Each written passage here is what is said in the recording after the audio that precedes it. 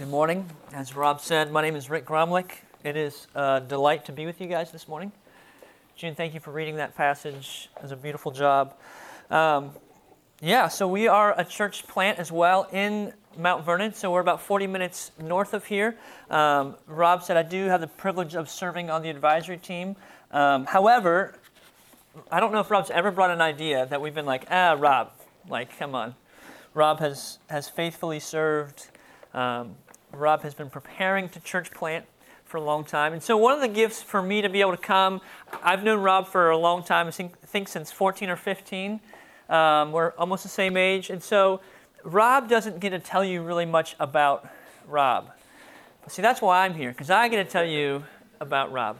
And there's a lot of things I could say, but I'll just make it brief in that Rob has faithfully prayed for this church for years.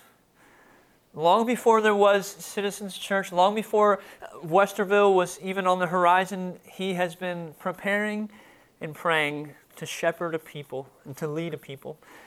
Now, that doesn't make Rob a superhuman, but it does make Rob a faithful pastor. So I just want to encourage you guys this morning that with Robert and with Ben, you are sitting under two men who, as Hebrews tells us, will have to answer to God for your souls and how they shepherded you. And so take great joy in that, take some rest in that, but be praying for these men and their wives and their families. Be encouraging them because you have a tremendous blessing with Rob. So I mean that wholeheartedly. A couple things about me. My wife Candace is with me this morning. We have two boys who are in the nursery, Will and Levi. Will is 3 years old and Levi is 10 months old. So they're growing very quickly. As Robert asked me to preach, which again is a huge honor, he shared that you guys are going through the Gospel of Mark and that you guys are talking about how God, the story of God, kind of bringing back his wayward people. That's the theme through Mark. And as June read, we are in Mark chapter 6 this morning. And just kind of a quick recap. Last week, it was Easter, and you guys are kind of going through the beheading of John the Baptist, which is untimely, but this is the word of the Lord. Amen. So you guys are digging into that and just seeing this pattern of righteousness kind of neglected by the world, not sought after, persecuted, and then buried. And all this comes under the cost of following Jesus, the cost of discipleship. Rob referenced the book, The Cost of Discipleship, which Dietrich Bonhoeffer wrote. Dietrich Bonhoeffer, as you guys heard, was martyred by the Nazis for his faith, was put to death. Dietrich Bonhoeffer was born in Germany in 1906. But 101 years before Dietrich Bonhoeffer, in Germany was born a man named George Mueller. If you know anything about George Mueller, he was born, raised in Germany. His parents moved to England, or his father did. His mom passed away. And George Mueller wanted nothing to do with Jesus or with anything that Jesus had for him. He was kind of on the run. He was always in trouble, rejecting his father's teaching. And eventually, the Lord caught up to him, saved his soul, and started to do some pretty incredible things through George Mueller. See, George Mueller started 5 orphanages in his life for children. Over the course of his life, took care of 10,000 children from the streets of Bristol. He raised over $117 million for these orphans. Now here's the thing. George Mueller never asked for a dime. He never solicited anyone for money. He never did a campaign or a fundraiser. He simply believed that the Lord would provide. I'm not making this up. He literally just believed God would provide. If the Lord called him to this thing, then surely the Lord would sustain it. And so the interesting thing about George Mueller is he just believed that God would provide. And he believed that it should be ordinary for us as believers to trust the Scriptures and to believe God, and that God can do extraordinary things. See, the thing is, I think all of us want to be a part of extraordinary things. We want to be a part of something that matters, something that's kind of bigger than us, something lasting. We want to be maybe noticed or at least a part of something like that. But as you've been walking through Mark, remember the theme is about God bringing back His wayward people. And the way the Lord works is it's usually through little things, small things, simple obedience, simple faithfulness, things that we might think are insignificant, the Lord uses to restore. This is the theme I hope to show you in the text this morning, that through ordinary faithfulness in Jesus Christ accomplishes extraordinary things. Again, through ordinary faithfulness in following Jesus, and the little things, the simple things, prioritizing our time, how we love and serve people, understanding and holding fast to doctrine that is true. These aren't exciting things. These are simple things. But as we are obedient to those things and faithful to those little things, the Lord fulfills His work. And so as we see in Mark, the Lord bringing back His wayward people, He's using the truth of Scripture. He's using interactions with people who love one another. Yes, this is a text about Jesus feeding 5,000 men, plus women and children, so thousands of people with some bread and some fish. But I think what Jesus is showing His disciples, and really anyone who wants to listen, is that as a Christian, we are to follow after Him in simple, normal, regular things. Trying to show us, as the title of the sermon says, that through ordinariness, through regular ordinariness of our faith, man, extraordinary things happen. Now, we're going to talk a lot about faith this morning. So I just want to clarify briefly and quickly, though, our faith is a gift from God to us. We don't do anything to conjure up our faith. We can't work enough to have faith, as Ephesians 2, 8, and 9 tell us that it is a gift from God. So we can't take ownership in that. We can't take pride. I mean, look at me, I'm a good Christian. No, this is God's gift for you and to you. And so there might be some who are here this morning who don't have faith. Maybe you don't want to have faith in Jesus. Maybe you've tried it and it hasn't worked for you. Maybe the things in the world are just they're better right now. They seem better. They look better. Or maybe you've tried everything else and you've realized that nothing else will satisfy. That the Lord, our prayer this morning is that the Lord would open your eyes to see the truth of the gospel, to see how good God is, how sufficient Christ is to save you, and the kind of life He has for you. So that's a question. Think about that. Is your faith in Jesus Christ? Or are you banking on someone else or something else? So we see Jesus feeding the 5,000 people with 5 pieces of fish and 5 pieces of bread and 2 fish. And Jesus the whole time is teaching His disciples, and again, anyone who wants to listen, about the priorities, and that priorities matter, and teaching them that people matter, and teaching them that beliefs, they matter. And Jesus has the authority to do this, to teach and proclaim truth, because He is the bread of life. As He's giving out physical bread, feeding people, meeting their needs physically, He is the only one who can meet their needs eternally. And He knows that. With that, that's the introduction. Let's pray. Father, we are grateful just to be gathered this morning. Lord, we know there are believers throughout the world who have gathered today, who are gathering now, to proclaim Your good news, the gospel, to encourage one another and stir up our affections for You. Lord, for some brothers and sisters, it is quite difficult to gather. Lord, but we praise You that right now for us in this day, it has been easy, but may we not take that for granted. Father, we pray just for our own hearts and souls as we are just laboring through this text. Lord, my words mean nothing. It is the words of life that we're after this morning. So encourage us, build up the bride of Christ, we pray. Amen.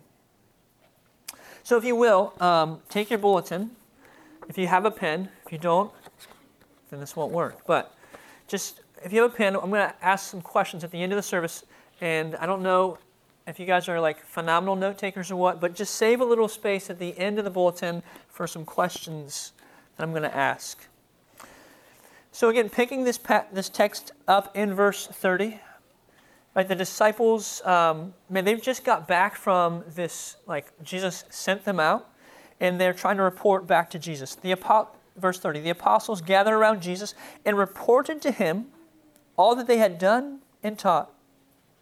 He said to them, "Come away by yourselves to a remote place and rest for a while."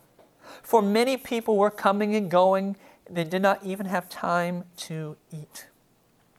So Jesus sent them out. He said, listen, don't take food, don't take extra belongings. Like, I will sustain you, trust me. Sends them out. They come back, and they're ready to chat about it. And all this commotion is going on. So Jesus invites them to come away and rest with him. To come away and just spend some time. So Jesus, all over all the other things that are going on that he needs to do, that need done, he's like, hey, let's go rest. Let's take a moment. So Jesus, and this is the first point, he prioritizes that priorities, they matter. Priorities, they matter, okay? Jesus is prioritizing rest with his apostles, with his disciples, above the immediate needs around him. We even see at the end of this passage, after Jesus feeds all the people, he sends the disciples away, he goes off and prays. This is what we see in verse 45 and 46. Immediately he made his disciples get into the boat and go ahead of him to the other side of Bethsaida, while he dismissed the crowd. After he said goodbye to them, he went away to the mountain to pray. So Jesus has kind of a structure and a priority. And this is just a regular day for Jesus, right? And so he's taking his disciples. He's saying, hey, you guys have been out. Let's prioritize some rest here, okay? And as people, in the Midwest, we are not good at resting. I don't know who all's from where all, but where I grew up, man, if you worked less than 60 hours a week, it's like, what's wrong with you? Are you lazy or something? Everyone's got 2 or 3 jobs. Everyone's doing something. And so as a culture, we don't know how to let's just rest. We're kind of good at vegging out in front of TV or checking out with social media or other things, but we're not that good at just taking time to rest. I have been practicing the Sabbath. So on Fridays, it's a day off for me. I'm full-time with the church, but I also do a couple days of construction work. So I have a busy week, and I said, hey, my wife and I, she was always like, when are you done? When are you here and when are you done? I'm like, when I'm done, I don't know. And we decided, hey, we're going to take Fridays off. I'm not going to work at church stuff. I'm not doing, it's a day of rest. And that has been one of the best gifts for me, for my soul, for my family. The principle is true. The Lord can do more with his days than I can do in 6 days. I can take a day off. The Lord is good. He will sustain. And so I just want to encourage you as a church, as you guys are able to give Rob a day off. I know Rob has a full-time job, other things, but Sundays are not a day off. Let me just tell you that for pastors. When you guys came in around 10 o'clock, chances are Rob already put in a good 5 or 6 hours today of work. It's just not a day off. And that's okay. This is what ministry is. But we have to be a people who value and prioritize rest. And even in the midst of the interruption. So Jesus is like, hey, let's go rest. They get kind of interrupted by this crowd, and Jesus serves them. So he's not saying, hey, we're just going to rest. Go away. He serves. He meets the need. But then what happens when the crowd leaves? He retreats to pray. Now, we're all pretty much the same. We work hard at the end of the day. When I'm exhausted, we get the kids to bed. We kind of put the house somewhat back in some kind of order. Man, my heart isn't I'm ready to go pray. My heart's man, I'm just ready to go to bed or just sit down and watch something. I just don't want to think anymore. That's when we need to retreat and to pray. So what Jesus is teaching his disciples through the ordinariness of the day, the priority is to serve people, but we have to rest. We have to get away. And that should involve times of prayer, not vegging out, but prayer. But as I said earlier, in the midst of Jesus' pursuit to rest, there is an interruption. There's all this commotion. The people come and show up and interrupt that. And so what do we see Jesus? Well, he now prioritizes, he loves the people. He's saying, listen, disciples, people, they matter. People matter. And so that's the second point. People, they matter. Jesus has compassion on the crowd. It says in the text that he had compassion because they were like sheep without a shepherd. Sheep without a shepherd. We see in Matthew chapter 9, verse 36, Jesus says a similar thing. When he saw the crowds, he felt compassion for them because they were distressed, dejected, like sheep without a shepherd. It's so interesting that this is the language that Jesus uses. Sheep without a shepherd. I grew up on a small farm and we had a lot of sheep, and I never really cared for the sheep on the farm. Like, I didn't take care of them, but I didn't enjoy them. Let me put it that way. Because sheep are crazy, man. I remember, I wasn't going to tell a story. I didn't even think about it. Rob used to show sheep. Rob hated showing sheep. And sheep are literally, if you're not from the Midwest, this is a thing we do. We show animals. Like, has anyone ever done 4-H? This little... Yeah, like a couple people. Okay. So here's what you do. Like you clean the animal, you prepared it for weeks or months, and you like take it in a ring and you're going to show it and set it up and all these things. And sheep are the hardest animal to show by far because they're literally like, they're just crazy. They want to do their own thing. They get skittish. Anyway, back to the notes here. Sheep are really, really difficult to shepherd. They get scatterbrained. They three run that way and all of a sudden the whole flock just like goes. They need a shepherd. They need someone to guide and to lead, someone who can kind of see what's going on and what's coming and protect them. So Jesus has compassion on these people. Shows them compassion. It's interesting that as he's teaching the disciples, in the midst of they've just been serving people, they get back and they just want to rest, and there's a need before them. And Jesus has compassion. He's desiring his people to have compassion. This is not an easy thing to do, to be a compassionate person. We have interactions with work. We have interactions with our coworkers or our family. Someone needs something. And we are just, by nature, selfish people. My time is precious. My energy is precious. So don't come asking me for something. I need to take care of myself. But Jesus, again, he shows compassion. We need to be a people who are constantly searching our hearts, taking kind of a reading. Lord, am I compassionate towards the suffering, towards the needy? Jesus knew all these people that he had compassion on and he was teaching and he then fed them. Some of those would be the same people that when he's riding into Jerusalem, that would be saying, Hosanna, Hosanna. And then a week later yelling, crucify him. Jesus knew who the crowd was, and yet he had compassion on them. A good question or a barometer for you on this. As a nation, we have a crisis on our southern border. Now, regardless of whose fault it is or what we should do about it, there are thousands of people without homes, separated from the culture that they know, trying to find a better life or maybe against their will brought here. And it's easy for us to kind of sit back and begin to either blame this person or this side and that side when all that doesn't matter. We are called to be compassionate people, to show compassion. Now, we live up in Ohio, so we're not on the border. We can't necessarily go down there, but we should still be praying. We should be a people who have compassion for those around us. It turns out one of the things that drive our compassion is what we believe. See, what we believe drives our compassion because what we believe it matters. It matters what we believe. So our beliefs, third point, our beliefs, they matter. You see Jesus, again, interacting with the disciples. And they're like, hey, these people are hungry, let them go. And Jesus says, well, man, you can give them something to eat. And they're just like, what?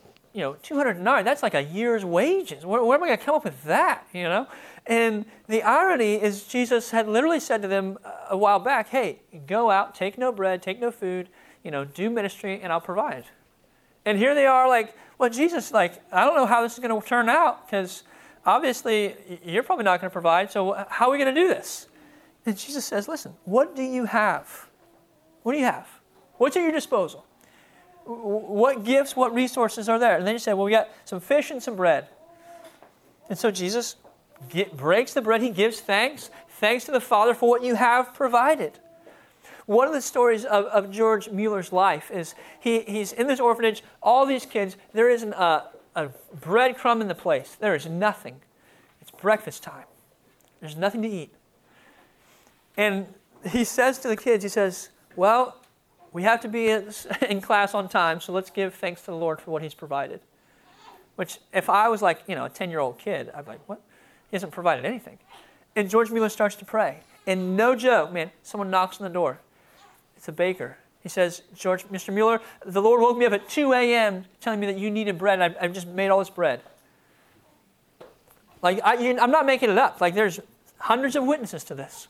Then they start eating the bread, and no joke, there's another knock on the door, and literally the milk cart, this is back in the day, broke down. And he said, hey, I have all this milk. Can you come take the milk? Because we don't have, I got to get it off my wagon so I can fix my wagon. Right? George Mueller just believed the Lord is going to provide. And so Jesus is also teaching the disciples, I will provide. And just as I will provide for you, as the sustainer of literal physical bread, so I will give you true life. If you will, turn with me to Mark chapter 10. You guys will cover this in a few weeks. Let's see how I'm doing with my time. Rob said I have about 45, 50 minutes. Is that right? All right. Mark chapter 10. And we're going to pick this up in verse 46. Again, you guys will cover this, Lord willing, as you get through the rest of Mark. It says, they came to Jericho, and as he was leaving Jericho with his disciples, this is Jesus, a large crowd around them, Bartimaeus, the son of Timaeus, a blind beggar, was sitting by the road. When he heard that it was Jesus of Nazareth, he began to cry out, Jesus, Son of David, have mercy on me. Many warned him to keep quiet, but he was crying out all the more, have mercy on me, Son of David. Jesus stopped and said, call him. So they called the blind man and said to him, have courage, get up, he's calling for you. He threw off his coat, jumped up, and came to Jesus. Then Jesus answered him, what do you want me to do for you? Rabboni, the blind man said to him, I want to see. Jesus said to him, go, your faith has saved you. Immediately he could see and began to follow Jesus on the road. See, the difference of the crowd who didn't have bread and they didn't know where it was going to come from, and this blind beggar. I mean, the blind beggar, he knew who Jesus was. He knew what he believed. He knew who the Messiah was. And so he cries out, Son of David, have mercy on me. He's not saying, do you have some bread for me? Or can you put some money in my cup? He's saying, heal me, have mercy on me. Because he understood his position, that he was a man in need of mercy, who could not save himself, couldn't bring himself out of the situation he was in, let alone pay for his sins. See, the blind man knew who the Messiah was. His beliefs matter because his cry wasn't for just bread. His cry was for salvation because he knew that Jesus and Jesus alone could bring salvation. And yes, he brought him sight that day. His eyes were opened and he could see. But see, it was out of his belief that he cried for mercy. And it's out of our understanding that we need a Savior. Apart from Jesus, we are nothing. There's no way to salvation. This is why what we believe matters. The disciples, they're looking for a physical answer, for an immediate physical problem. But the real issue is a crowd who's heard the teachings. And it says they're satisfied by the bread, but they're not crying out for mercy. They're not seeking Jesus for salvation. Again, if we're to be a compassionate people, if we're to prioritize the right things in this life, then we have to know and believe who Jesus is. That we literally, as John 15 says, we can't do anything apart from Him. And that doesn't just mean like spiritually better yourselves. It means literally the breath in your lungs is a gift from Him. Apart from Him, you can't breathe. Apart from Him, you cannot wake up tomorrow. You are in desperate need of Him. So Jesus is showing the disciples that it's through this ordinary faith. It's this ordinary trusting in who Jesus is. Yes, He's the Messiah. So, man, let's spend time with Him in rest and in prayer. Yes, He's the Messiah. So He will provide for us. He will meet our needs. Physically, yes. Spiritually and eternally as well. Yes, He is the Messiah. So we must believe Him. Follow after Him. See, the implication of this passage is that Jesus was not looking to the disciples for answers. Rather, Jesus was looking for the disciples to have just faith that He, Jesus Christ, would meet their needs. Jesus was not looking for people who could go and do great things, who are great communicators, or who could put on phenomenal events for the next 2,000 years. He was just looking for people who said, man, tomorrow when I'm washing my dishes, well, I'm going to be mindful of You and I want to honor and glorify You. Tomorrow when I'm working with the kids or I'm at work, Lord, I want to do this unto Your glory. Just, Lord, there's a need in my life. I'm going to trust You with it. I don't know if You're going to heal or if You're going to take the life, but I'm trusting that it's good and that You are good. See, He's just looking for us to trust Him in the ordinariness of our life. This leads to extraordinary faithfulness. Again, as God is bringing back His wayward people, this is what He does. This is what He asks. Just believe. Come to Me, all you who are weary and heavy laden, and I will give you rest. It's simple. It's ordinary, but it leads to extraordinary faithfulness. So in application, these are the questions. So if you have a pen, great. If not, just think about these. I have 4 questions I want to ask. And I'm just going to take a moment and think about it.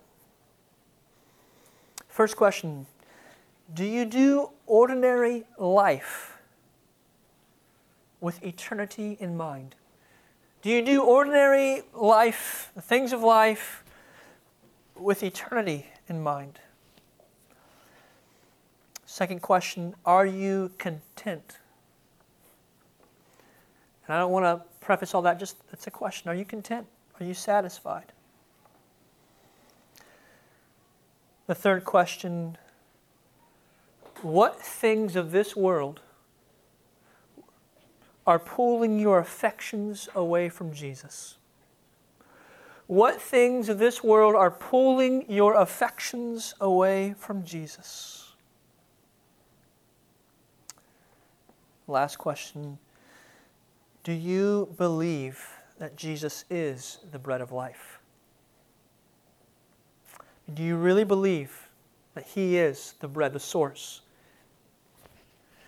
John chapter 6, verse 33 through 37 says, this is Jesus speaking. For the bread of God is the one who came down from heaven and gives life to the world. Then they said, Sir, give us this bread always. Jesus replied, I am the bread of life. No one who comes to me will ever be hungry, and yet you do not believe. Everyone the Father gives me will come to me, and the one who comes to me I will never cast out. Let's pray.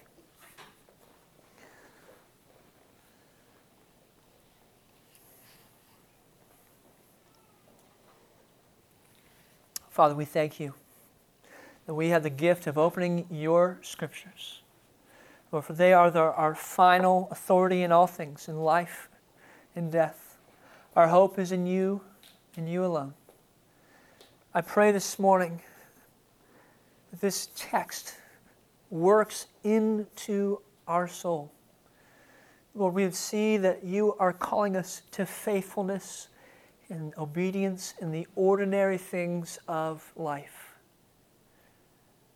Lord, convict us where we need convicted, where maybe there's sin in our life that we haven't dealt with, whether it's pride or laziness or doubt. Lord, help us to have more of a desire for you. Stir up our affections for you. And Lord, may this local church, may they encourage and build up one another in their faith. Spur one another on. May they encourage each other through just the hardship and the grind that life is. That we are here for a purpose, to follow after you. Lord, I pray for those who maybe are here who do not know you. Maybe they've heard about you, they've grown up with this Christians around, but they have not repented and believed. They have not called you Lord and Master and submitted themselves to you. Pray, Lord, for their salvation. I pray that you would Lord, you would just break them lovingly, graciously, bring them to their knees into a place of repentance, that they may find life. Thank you, Lord, for your goodness to us. You are good. Amen.